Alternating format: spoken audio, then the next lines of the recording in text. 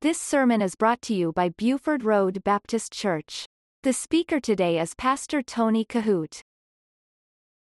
All right, so we're now in James chapter 1, verse number 18. Of his own will begat he us with the word of truth, that we, notice that, should be a kind of first fruits of his creatures. Wherefore, my beloved brethren, let every man be swift to hear, slow to speak, and slow to wrath. And the reason for those admonishments are given to us, as we talked a little bit last Wednesday night about. Verse 20, for the wrath of man worketh not the righteousness of God. And we spent a great deal of time last Wednesday night talking about the big difference between what the Bible would teach to be righteous anger and unrighteous anger, and how that unrighteous anger unleashes our unrighteous tempers.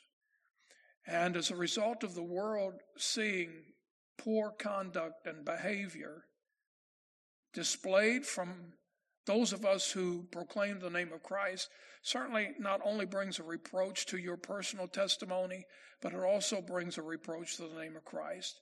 And I hope that you have remembered some of these truths and you've considered the importance of that.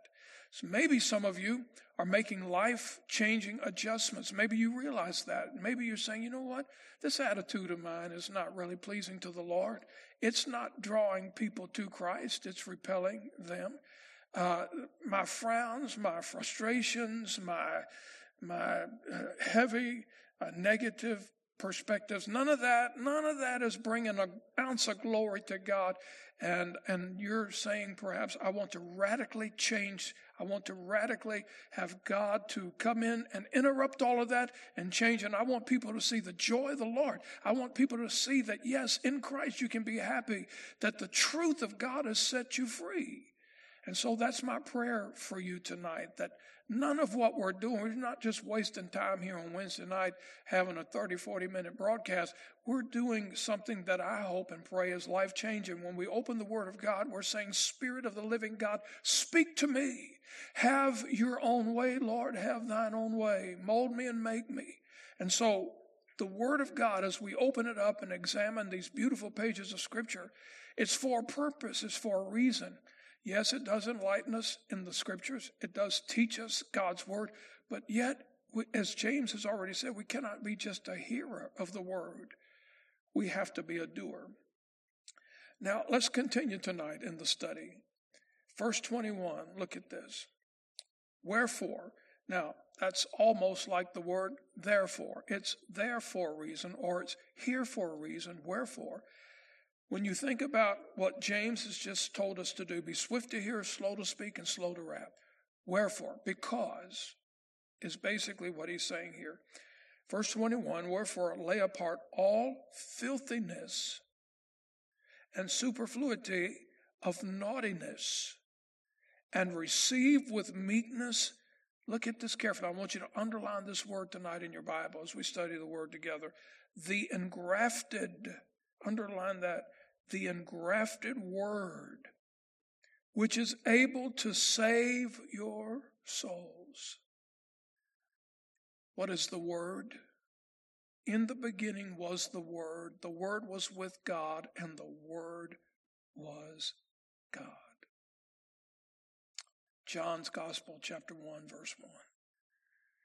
The Word is able, according to the Scriptures, the engrafted Word is able to save our souls. Jesus is the Word, and He has made it very clear in John chapter 14. He says, I, who am the Word, He said, I am the way, the truth, and the life, and no man cometh to the Father but by me.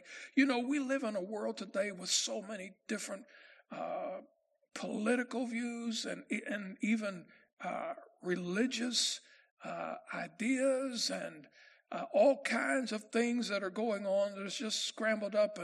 And I'm so thankful. I really am. I'm thankful that every man can worship in the way that they choose, because that also gives us the same liberty and freedom right now anyway. And we choose to worship the Lord Jesus Christ, who is the Lord God of the Scripture, the Lord God of the Bible. And this is what we believe. We believe, yes, he is the only begotten Son of God. We believe, yes, he is the Savior of the world. And we believe as Christian people that no one can go to heaven but by and through Jesus Christ. Our faith in Christ and him alone. The shed blood on the cross. Jesus shed God's own blood. God raised him from the dead. Because he lives, we can live also. This is what we believe. And the Bible says the engrafted word, notice that, the engrafted word which is able to save your soul. Well, that's a powerful verse of Scripture. But I want you to notice this more carefully. God's word is a graft. What does this mean? The engrafted word, or the graft. Let's study a little bit about that tonight. That might be a word that you're not normally familiar with in Scripture. Maybe tonight you've read the Bible through 3 or 4 times in your lifetime, and you've never really taken time to park here at this passage and to put this particular phrase under a biblical microscope, so to speak. Well, let's look at this just for a little bit tonight. The Bible says this, the engrafted word. Let's talk about that. That's a phrase we don't use a lot. And because we don't, I want to spend just a few minutes with it. God's word is a graft. Now, we're reading it from the Word of God. And what does that mean, preacher? It's an instrument. God's Word is an instrument that he uses, allows the Holy Spirit to use to direct our behavior. That's what this means. The engrafted Word of God, which is able to save our soul. We have the truth, the whole truth, and nothing but the truth right here. But also with this book, with this word, this inspired word of God, we have this graft. This is an instrument. This Bible is an instrument that God allows, God the Holy Spirit, to use to direct the behavior of our lives. That's what that means. The graft, or the word, is teaching us how to behave. This graft, this word, this instrument is teaching us on things that we should accept and things that we should reject. Because you see, you just don't live in a world, as a believer, as a Christian, as a born-again child of God, you just don't accept everything. Everything coming down the highway is not of this book, is not of this graft, it's not of this instrument. And the Holy Spirit of God, now listen, he uses the word as a graft, as an instrument to direct, to lead us in conduct, in our behavior, in word, in deed, in thought, things that we should receive and things that we should reject. Now, when you look at this, it breaks it down a little bit in verse 21. Wherefore lay apart all filthiness. That's talking about the dirt and the filth and the impurity of the world. And then notice this word, superfluity. That's something that's above the ordinary. That's in reference to elevated evilness or elevated wickedness. And I know that leads into a discussion. Well, preacher, are there sins more worse than other sins? Well, from God's perspective, sin is sin. And all sin is wretched and is a defilement in his eyes. From a human perspective, yes, there are, as we even our own humane laws dictate to us that something may be less than this and this may be more than that. The truth of the matter is, for all have sinned. And sin is sin in the eyes of God. But there are things, and we all know, we really don't need the Holy Spirit to tell us that there's a difference between terrible and unthinkable things. As believers, we're not solely merely guided by our conscience, but we do have one, and we know where common sense lies and we know right from wrong. The Holy Spirit gives us an overwhelming sense of direction as believers, and it governs.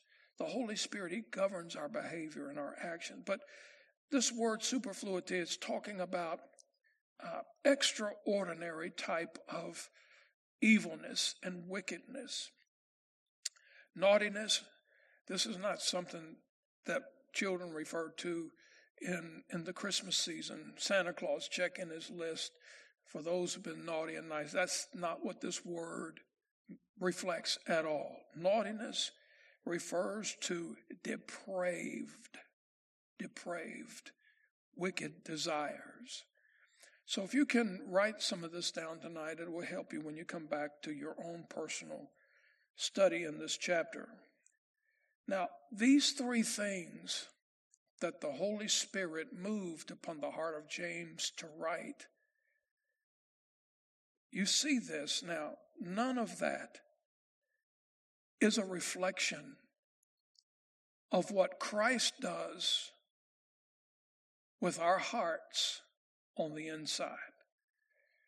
When we have become a new creature in Christ, when we've been changed, saved, when we have become born again, redeemed,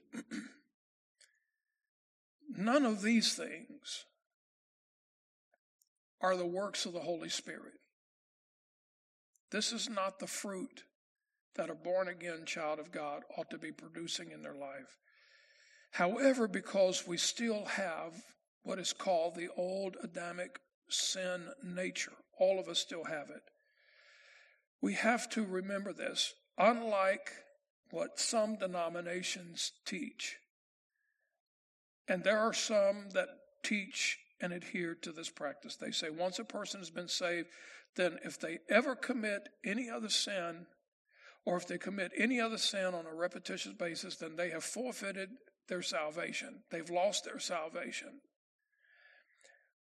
Eternal security is something that we believe in, but it's not the subject of tonight. But I do want to say this, that because we still have what is called the old Adamic sin nature, because we still possess this. You see, when we got saved, we did not become perfected. We became born again. We became born again children of God. We became washed in the blood. We became redeemed. We have a home that's reserved for us in heaven. Yes, praise God. Thank God. Yes, we do. But we will always be, until the day of the rapture, we will always be sinners saved by grace in an old body that's subjected to any sin that anybody's ever done at any point in time on this planet. We will all, every one of us, be subjected to that.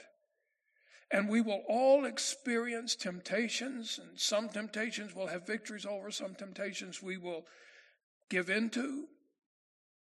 But the point being is this: because we still have what is called that old Adamic sin nature, we have not been perfected. We do not have glorified bodies yet.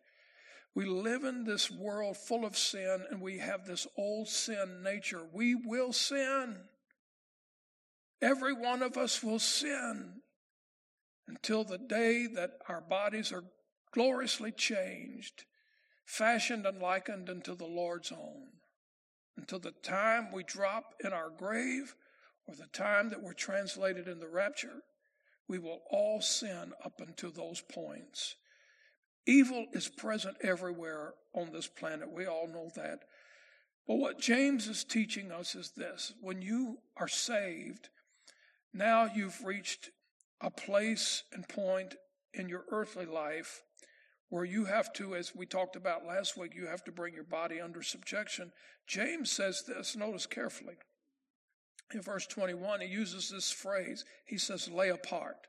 Or that word means to lay aside, to bring your body under subjection, to set yourself apart from the world. We talked about sanctification last week. To set yourself apart from the world. And James says this: wherefore lay apart all filthiness Now look at this. He's saying put off the old man and put on the new man. And he's saying even though you have to live in an ugly world, you have to live in an imperfected world, you have to live among the struggles, you have to live among the evil, you have to live among the wickedness, you have to live among the naughtiness, you have to live among the filth, you have to live among the superfluity. He said, in spite of all of that, he said, bring your body under subjection. Set yourself apart every day. Determine that you're going to walk with the Lord, walk in his statutes, walk in his ways. And I want you to see this in Colossians chapter 3. And I want to read for you in verse number 9 and 10. This goes hand in hand with what we're talking about tonight. Colossians chapter 3 and verse number 9 and 10. Paul said this, lie not one to another, seeing that ye have put off the old man with his deeds. Okay, the engrafted word is God's instrument that directs us in our behavior.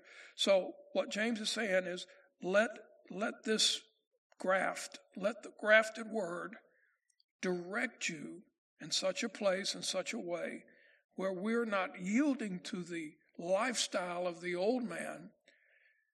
He says, put off the old man with his deeds and have put on the new man, which is renewed in knowledge. Look at this, after the image of him that created him. So the engrafted word is God's instrument that he allows the Holy Spirit to use to direct our behavior. And we should always be a reflection of Christ. Now look again at James 1:21. Flip back, James 1:21. And it says this, and receive the latter part of the text, and receive with meekness the engrafted word, which is able to save your souls. James is saying, receive this now with meekness. I want to emphasize that everything the word speaks of in reflections of Jesus is given to us for examples. It's given to us as illustrations that we might live thereby, we might walk thereby, we might walk in his ways. And when I read this word meekness, realizing that it is given to us in reflection of Jesus, as an example of Jesus, it reminds me of a scripture in Matthew chapter 11, verse number 29. Maybe you can turn there real quick. Matthew chapter 11, verse number 29, one of my favorite verses of the scripture. Jesus said this, take my yoke upon you and learn of me. Study of me. Jesus says, get to know me. Learn of my words, learn of my deeds, learn of my behavior. He says, learn of me. And then he says this, for I am meek and lowly in heart, and ye shall find rest for your souls. So when you go back to James chapter 1, verse number 21, again, we're talking about the engrafted word. This word, the Holy Scripture, is engrafted. It's referring to something that is sown, something that is rooted, something that is implanted in our hearts, in our minds, in our behavior. And listen, it's a real important thing to know that we have to daily do this. We have to daily discipline ourselves. We have to daily function in such a way that we realize what's at stake. Other people are watching us. Other people are looking to us, especially if we made our testimony known, especially if we've made our profession of faith known. People are looking at us. They're watching us. And we have to be a representative. We are ambassadors, Paul said. We are ambassadors of Christ. We are representing heaven. We're representing the Lord Jesus, God the Father, God the Son, God the Holy Spirit. We on this earth, we are his representatives. We are his ambassadors. And we need to represent him well.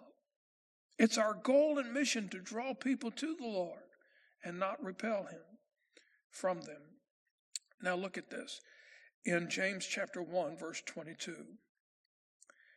Because James is not only talking about things that we need to reject, so to speak. But he's talking about things that we need to resolve, things that we need to make right. In verse 22, he says, "But be ye hearers of the word, and not hearers only, deceiving ourselves." Now, I want you to think about this, because this is a great passage of Scripture. Be ye doers of the word, and not hearers only, deceiving your own selves. He tells us the things that we need to put off, and we read that.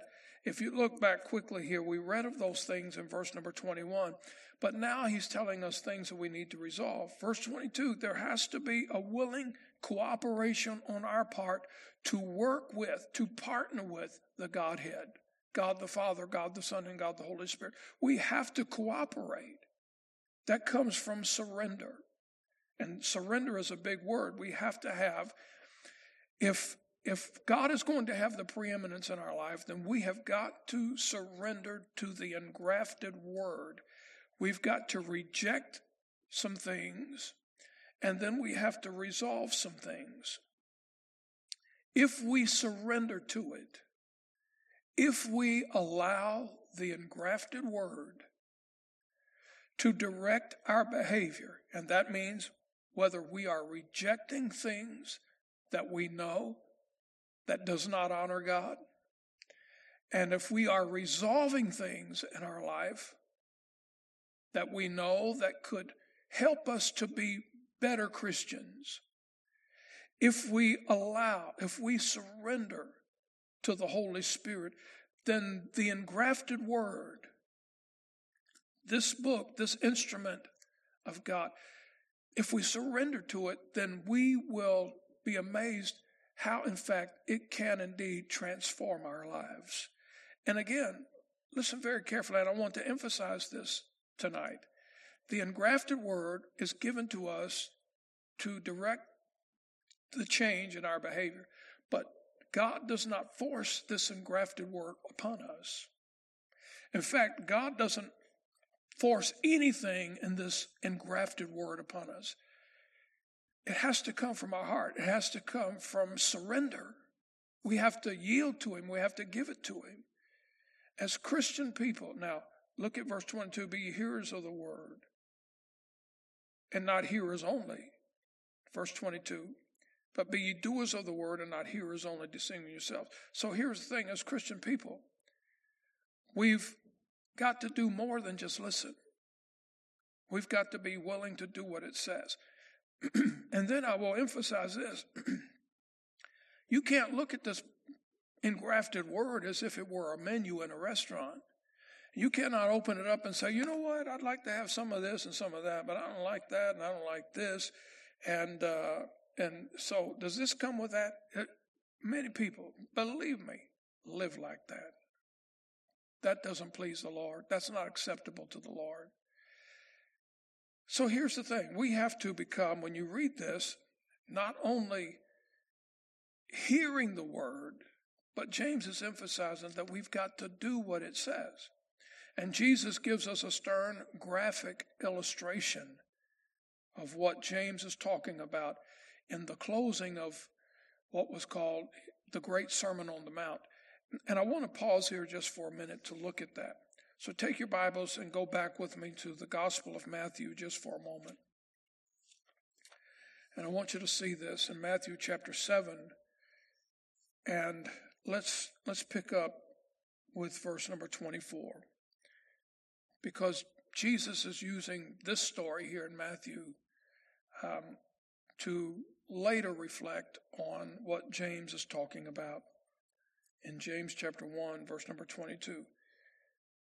And the thought that we're studying tonight right now is how that we should not just be hearers of the word, but we should also be doers of the word. And this is the example the Lord gives in Matthew chapter 7, beginning in verse number 24. Jesus said, therefore, whosoever heareth these sayings of mine and doeth them, I will liken him unto a wise man which built his house upon a rock. And the rain descended, and the floods came, and the winds blew and beat upon that house, and it fell not, for it was founded upon a rock. And everyone that heareth these sayings of mine and doeth them not. Look at this now, verse 26. And everyone that heareth these sayings of mine and doeth them not shall be likened unto a foolish man, which built his house upon the sand. And the rain descended, and the floods came, and the winds blew and beat upon that house, and it fell, and great was the fall of it. So let me ask you this. Are you more than just a hearer of the word, or are you a doer of the word? Very simple. Jesus said, drop your nets and follow me, and I will make you to become fishers of men. Are you a fisher of men?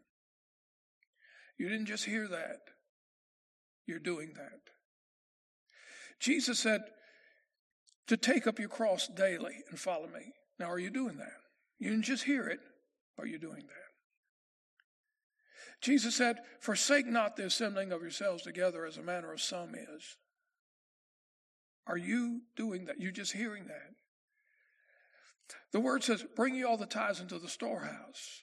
Do you hear that? Or are you doing that? You see, the word, the engrafted word, is an instrument that God allows the Holy Spirit to use to direct our life. And this is what he's saying. He said, my word, the engrafted word, is full of truth and promise and direction and hope, forgiveness and love. It's full of that. And the Holy Spirit has given it to you. All of this is inspired. Genesis to Revelation, it is inspired. By the way, don't let anybody try to convince you today in the world that we live that this book is out of date, it's out of time, it's out of tune, it's irrelevant. Listen, don't go that route. We're living in a changing world. We're living in a world where nothing is the same anymore. Everything is different. Everything about the world that we have known in the past is completely different. And there is a movement upon the land today to limit and to regulate and to dictate what can be preached in this book and what cannot be preached. I want you to understand something and make it known very clearly in your heart, in your mind. Listen carefully. This book is the inspired word of God. Not just some of it, but all of it. From Genesis to Revelation, can somebody say amen? From Genesis to Revelation, it is the inspired, holy, inerrant, invariable. It's the word of God. Nothing can be changed. Nothing can get taken out. It is the word of God. All 66 books. I'm getting ready to preach. Somebody help me. Somebody say amen. Now listen. All of it is God's word. All of it is to be cherished. And it's given to us, listen, not just so that we hear it, but God expects the engrafted word to take such a root in our heart that what this engrafted word says that we do, not just hear, but that we do in our conduct and in our walk with him. People, I've come across many reasons in my lifetime why people read this book. And you might know people who read it for a majority of different reasons as well. Some people read the Bible because they're just simply fascinated with its history. And truly, the Bible is a history book. It's filled with a lot of history. Some people read it because they are intrigued with the philosophy, if we use that word. And I don't usually try to mingle that word with the word of God. But some people perceive the book, the Bible, the engrafted word, to be a book of philosophies. Some people try to look at this book, the engrafted word. They are intrigued with the laws and the legislation from the Mosaic law. Some people read the book, they open the book because they want to try to find fault in it. They want to try to find some kind of contradiction or discrepancy in it. Some people open this book and they want to polish up on their Greek or their Hebrew or their Aramaic, and they want to have a bigger term in their vocabulary, so they look at it for that reason. Some people open the engrafted book, the engrafted word. Some people use it simply for devotions or supplement to other commentaries.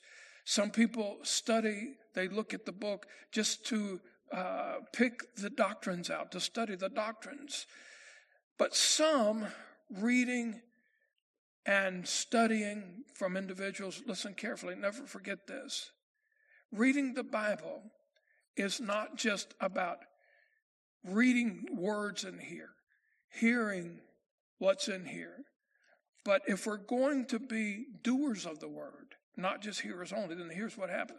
When we open this book, the engrafted Word of God, this book demands a response. Let me say that again. This book, the engrafted Word, demands a response.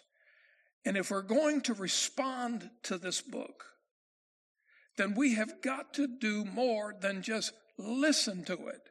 If all we're doing is listening, it goes in this ear and out this ear.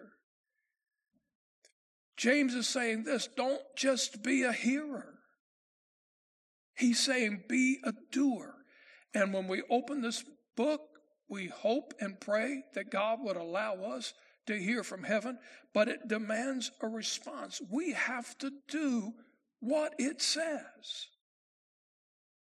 Now, God's not going to force us to do it, but as Christian people born again who are led by the Spirit, then we will do what it says. And so that makes us not just a hearer of the word, but a doer as well. So I want you to look now at James chapter 1 and verse 23. And I want to read this for you tonight. For if any be a hearer of the word, look at this very carefully now. If any be a hearer of the word and not a doer, he is like unto a man beholding his natural face in a glass. Well, let's talk about that just for a minute. Because James, he continues on to drive home the importance of responding to the word. That requires action, movement, doing. It makes us to become a doer of the word. You know, one of the classic examples, I think, of just hearing or saying, which you could categorize those two in the same neighborhood, so to speak, hearing and saying, and then put the slash mark, and then put doing. I think one of the most classic illustrations of the Old Testament that I could give you comes from a character in the Old Testament who had a very warm relationship with David, and his name was Jonathan. And I want you to see something, because I'm thinking right now of the place where the Philistines had gathered and the children of Israel were on the other side, and there was a valley, the valley of Elah, between them. And on a daily basis, Goliath, he would come down to the valley of Elah, and he would antagonize the children of God. He would antagonize the children of Israel. He would mock them. He would try his best to entice somebody to come out and fight him. He would curse them. He would call them names. He would curse God. He would do everything he possibly could do through the course of a day, day in and day out. Same thing over and over. He'd walk. Here comes this big giant dragging all this armor out to the valley of Elah. He's standing out there and he's challenging somebody, come out here and fight me. I wonder, I don't know if you've ever thought about this, but I wonder how many days did Jonathan, and Saul was another thing altogether, but let's focus on Jonathan just for a minute, who was a great warrior, Saul's son.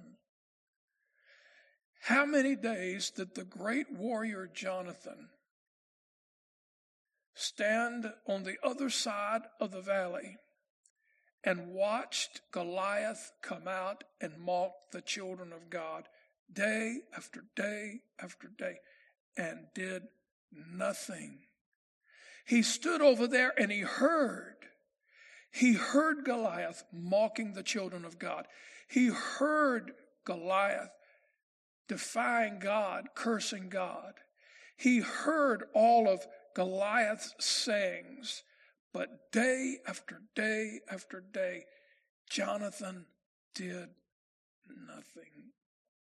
I want you to think about this.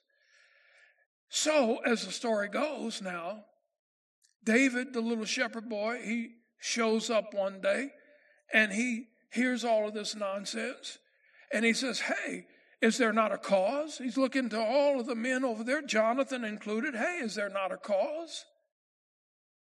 The battle is the Lord's.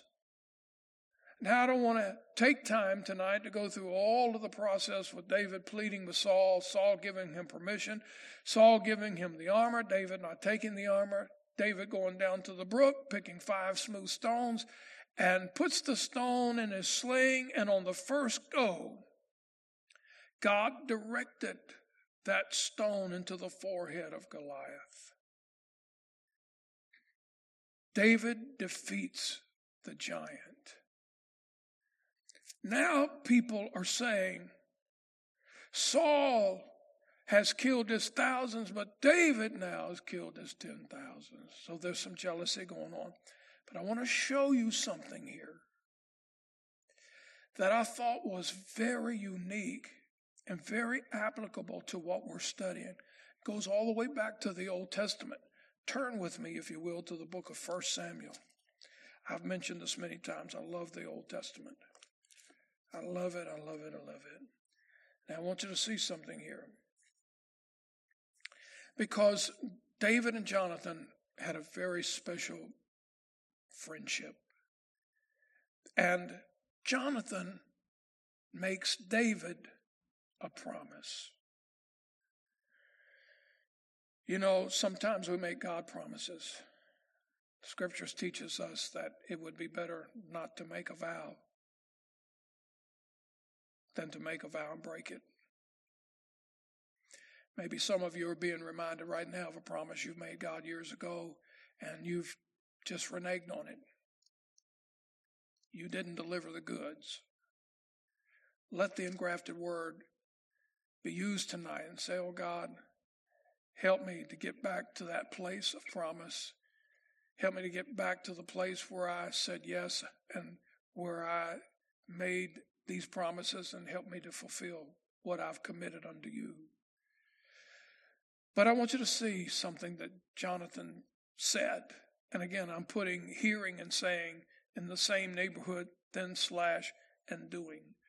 So this is what Jonathan said to David in 1 Samuel chapter 18. I want you to read with me verses 1 through 4. And it came to pass, when he had made an end of speaking unto Saul, that the soul of Jonathan was knit with the soul of David, and Jonathan loved him as his own soul.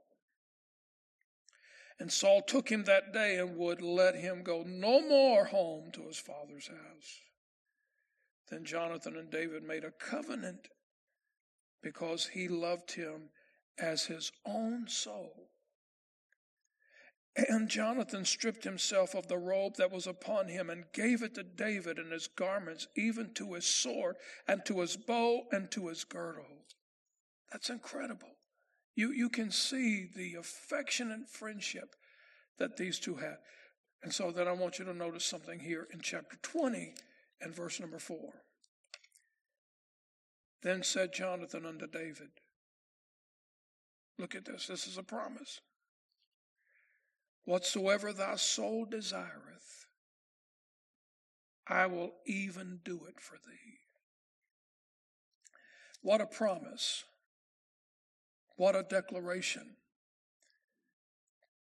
But the sad part to all of that, the sad part to that saying, the sad part to that promise is this, that Jonathan never again went any farther with David. He promised him all of these things. He was going to present all of this stuff to David, in which he did. But listen very carefully. When it came down to doing, what are we talking about here, preacher? What has this got to do with James chapter 1? Listen, we're talking about not only being hearers of the word, but being doers of the word. We can say a lot of stuff, but saying something is a whole lot different than doing it.